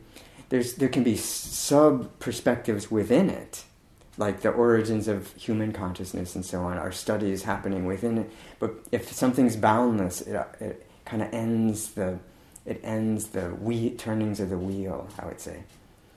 There could be other skillful means that are more into, let's get into the minutiae of the origins of human consciousness on Earth and stuff, but that's all still happening within boundless space of awareness, right? Like, once you get to that point in the system, I can't think how there could be possibly another system that would go beyond it. And you could say, we just get more detail, that would be the next turning. But from this perspective, you don't even need any more detail. For what it does, you don't need any more detail, but it would be interesting. Exactly, it's interesting. Incorporating neuroscience into psychology. It's totally interesting. It's actually really useful, and it enhances that. And the relationship of the dark and the light. Yeah. Really, truly finding how what's the origin of that? What's the nature of holding this together? I think understanding more of consciousness and the dark and the light being like relative and ultimate. Yeah, because I think in a way you could say that's through us. That's how they meet. They meet through us, and we're understanding us more now, and also matter. Maybe another way to say it would be like this final perspective, if we're calling the third turning here, nothing can go beyond it in terms of complete freedom and liberation and ultimate truth. But a lot can go beyond it in terms of conventional truth and the workings of how we become beneficial bodhisattvas in our life. That's kind of come back into the light realm of we can work with more and more skillful ways of understanding personal psychology and how we help benefit ourselves and others. I think that can continue. We can have lots more unfoldings of conventional understandings. But I think I still want to hold out and say, from the ultimate perspective, we can't get a further ultimate truth, or a more, and I say liberating because maybe a way to talk about the liberative aspect of this third turning is, if we then say that this boundless awareness is our self is our true self, and this is the kind of thing that Kazan does. It's earlier teachings were all about refuting any kind of self, right? Especially any kind of conditioned,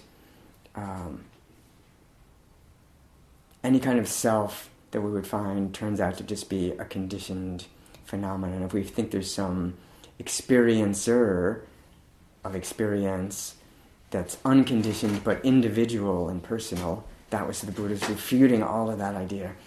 And so it was all around the not-self is what's liberating in the early model. In this model, it's more like, now we bring the self back in again, and we say, if I am who I truly am is the boundless awareness that includes every body and everything, and each of us, that's who we truly are. We're like these overlapping, it's not even quite right. We're just like one self that's manifesting as all these different people and different individual consciousnesses. Then that freedom is, there can't be a freedom that goes beyond that. We can say, I still all my psychological hang-ups and I'm a total like obnoxious jerk.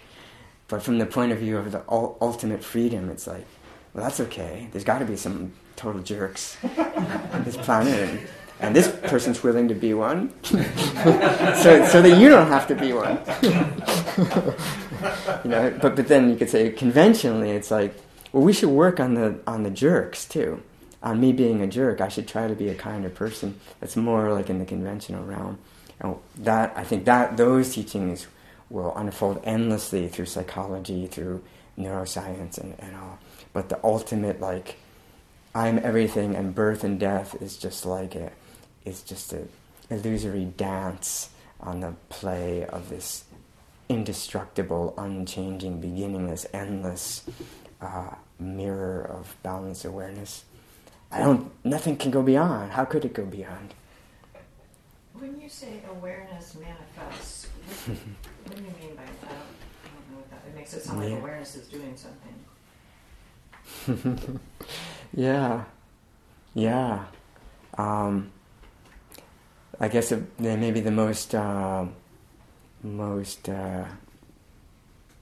widespread Mahayana Buddhist model for this manifestation map is the three kayas, three bodies of Buddha. So you have Dharmakaya is sometimes said to be another name for Buddha nature, like the Parinirvana Sutra equates those names. The Dharma body, the reality body of Buddha, is boundless awareness. We can make that, and I think Kazan would agree with things like that. So that's, and there's only one Dharmakaya, and I know we have this problem with one. It's hard to get around. There aren't multiple Dharmakayas. Let's say it like that. And the pure Dharmakaya never appears nor disappears. So, Buddha nature, Dharmakaya, I mean, they sound like similar definitions. The Parinirvana equates these two terms, synonyms. But for the three Buddha body model, you have this Buddha nature called Dharmakaya.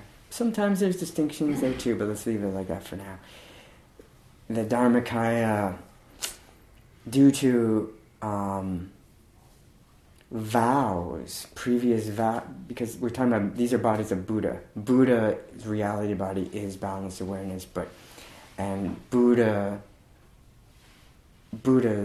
realize that as themselves. And then when they were bodhisattvas on the path for like eons of practice to immediately realize their immediate Dharmakaya, they made all these vows of like, that were like cultivating selflessness. I keep getting caught up in this separate self and identifying with this individual person. I vow to be Dharmakaya and benefit all beings in all possible ways throughout all world systems, throughout space and time, beginninglessly and endlessly. Like, even so I can go back in time and benefit all those beings, not to mention all the future beings simultaneously. I want to be like that.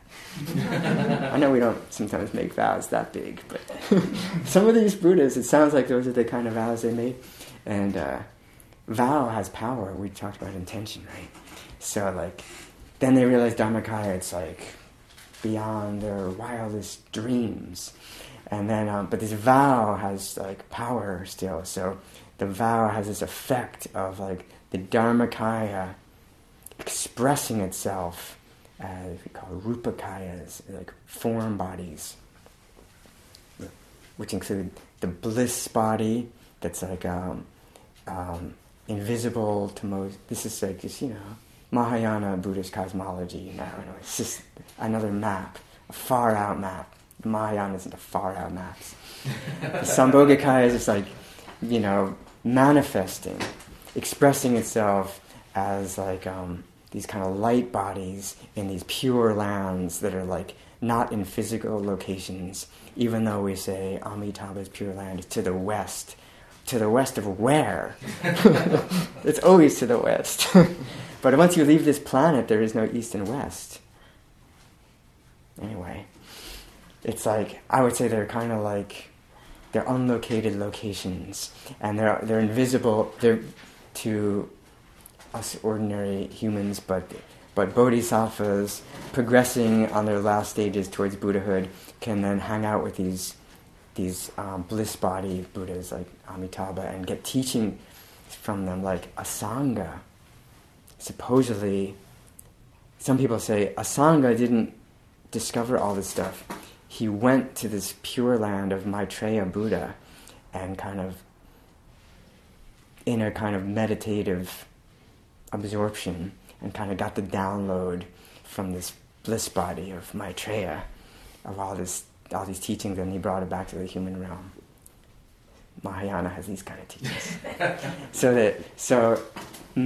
How does the Dharmakaya manifest, or you could say manifest or express itself, or manifestation, expression, how does it take form, appear? How does it appear? It appears as these rupakayas, form bodies. So there's the bliss body, and then Nirmanakaya is like Shakyamuni Buddha. We consider like the Nirmanakaya is actually a manifestation of the Dharmakaya in our world system, in our eon. He's the one, supreme Nirmanakaya, who kind of like manifested a human form with human language to give us these kind of teachings. So this is a creative force, or? You could say that, I think so. Dharmakaya is like you could say it's a creative force. I mean, no words reach it, but it sounds that way to me. Yeah, the manifestations are like creative. Oh, display, that's another nice word, I think. The Dharmakaya displays itself as appearances to benefit beings. And you could say, that's part of the story here, is the display is always to benefit beings.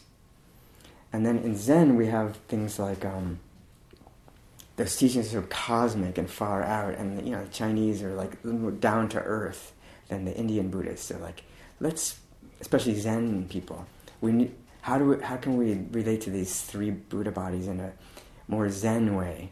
And then they'll say things like, we all share these three bodies. It's not like some special thing for Shakyamuni. Everybody has three Buddha bodies, and their the emptiness of their of ordinary awareness right now, the emptiness of we all are awareness right now. We all are aware. The emptiness of awareness is the Dharmakaya.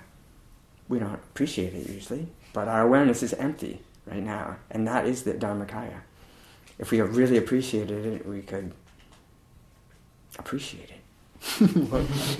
And the Sambhogakaya, the light body, the bliss body, is like the knowing faculty, the aware aspect of awareness, which has something to do with like light and appearance before it's totally solidified. Just our mind is able to know, and that knowing is like a kind of correlation of like this kind of light bodies. And then Nirmanakaya for us. Sometimes it's talked about, maybe this is a slight Tibetan twist on how they talk about three bodies, because I think it's beautiful. Nirmanakaya is like the unimpededness of awareness. We might say, wouldn't it make more sense to say it's when, these like bodies and the room and all this is Nirmanakaya. That would be one way to talk about it too. It's really just Dharmakaya manifesting as a room and a body and words and all the stuff that we experience. That would be one way of saying Nirmanakaya. For all of us, that's our Nirmanakaya. This is our Nirmanakaya that we experience. But unimpededness is an interesting one because instead of saying instead of saying that Dharmakaya is projecting the world, unimpededness is more like space. Like Dharmakaya is so open that nothing impedes it. So all this stuff, our bodies and the world and all, is part of the unimpededness of reality, body of Buddha. It's, in other words, anything is allowed to happen in the Dharmakaya. The Dharmakaya is so spacious, it allows everything. And almost like that allowance, that complete allowance with no exceptions, is like Nirmanakaya. It's kind of a cool way of talking. So therefore, and remembering still that I think that Nirmanakaya is always benefiting beings. So, but because the way of benefiting beings in the manifested world is so allowing, it allows for like violence and stuff in order to benefit beings. This is, I think, like kind of hard. Maybe it's going too far to open to that, but that would be a really non-dual perspective, right? And in a non-dual perspective, you can't have any exceptions to it, right? So, could it be that everything that's manifesting in this realm is to benefit beings in some way or another? It's hard, that for me is very difficult, and I imagine it would be for you. But I did hear that Dongshan once said, Dongshan was hanging out with his student in the garden, and they saw a hawk swoop down and grab an innocent mole or a hedgehog or a mouse or something, and digging its talons into the healthy flesh of this rodent, and the rodent screaming was carried off into the air. And the monk said to Dongshan, "Why does it have to come to this?" And Dongshan said, "It's all for your sake." Grip or something? No, I don't think it's a guilt. No pressure. Yeah, right? No, I think it's like, I hear it as just like everything that's happening, really unpleasant things, are everything is for us, our sake, and for our sake. How? I would take it as just like, so we can learn about this world, and learn about cause and effect, and learn about pain and pleasure, and learn about the Bodhisattva precepts, and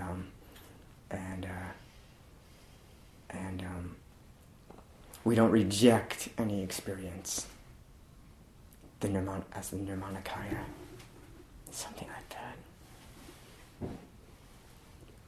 It's getting late here, huh? Shall we stop? Enough for now, since we have one more round this afternoon. I was going to say, if it wasn't for the evolution of life, the strandedness of any conscious entity, it would just be rolling in illusion. I mean, even just to be able to grasp and say, oh, this is my object, this is my house, my car, compared to wherever subjectivity evolved from, in a long history of life where subjectivity itself is amazing respite from island in this very, very difficult You say world. if not for that, we would be rolling in delusion? No, just rolling in like consciousness grasping onto any form, which is probably where consciousness came from. Ultimately, it was originally, maybe there was a formless, of course. Yeah, no. But when it began experiencing this life through, Purusha or whatever you call that vehicle of individual awareness and individual consciousness. So that eventually we have this huge architecture that allows us to perceive objects. Yeah. Like this is the relief. Just to believe I'm this thing is a tremendous relief from. I am the whole. Yeah, like somebody with brain damage. Give anything for this. Oh, I see. To believe we're the individual person. Yeah, to just be this. And if you consider where life came from, not even having vision, not having sight, touch, anything. It became a long way just to be able to have this, and then to take it further to like also remember where it came from. But of course, there's a price to pay for individual consciousness, right? Oh, it's very hard. We get great joy and awe and little glimpses into who we really are, but then it's all this suffering comes with just the fact of it, even the most refined individual consciousness, like the Deva realms are individual separate consciousnesses. It's not totally free. Of course. Right? And so the Buddha is kind of emphasizing that, like, all this amazing manifestation is wonderful and amazing, and how can we be free from it, in it? Kind of the early Buddhist model is how can we become free from it? That's the kind of like, let's no more birth as individual consciousness. The Mahayana is more like, how can we be free in it? Yeah. Like, let's vow to keep manifesting individual consciousnesses, because that's the realm where sentient beings are suffering, and then we can help the other individual consciousnesses. Because it's hard to do it as the Dharmakaya takes form in order to help beings, because otherwise it's hard to understand the teaching of the Dharmakaya like straight up. Right? We're trying to also, right? So he just wants to be made aware of it? I mean, the is Dharmakaya? everybody be aware of awareness? Or The Dharmakaya? That's the goal for sentient beings, is to be aware of awareness as our true nature, and that it's boundless and free. And you could say that's the goal of sentient beings. The goal of the Dharmakaya doesn't exist. That's why it's sometimes say like you need those vows made by sentient beings. Interestingly, for the Dharmakaya to take form, because it doesn't have its own vows.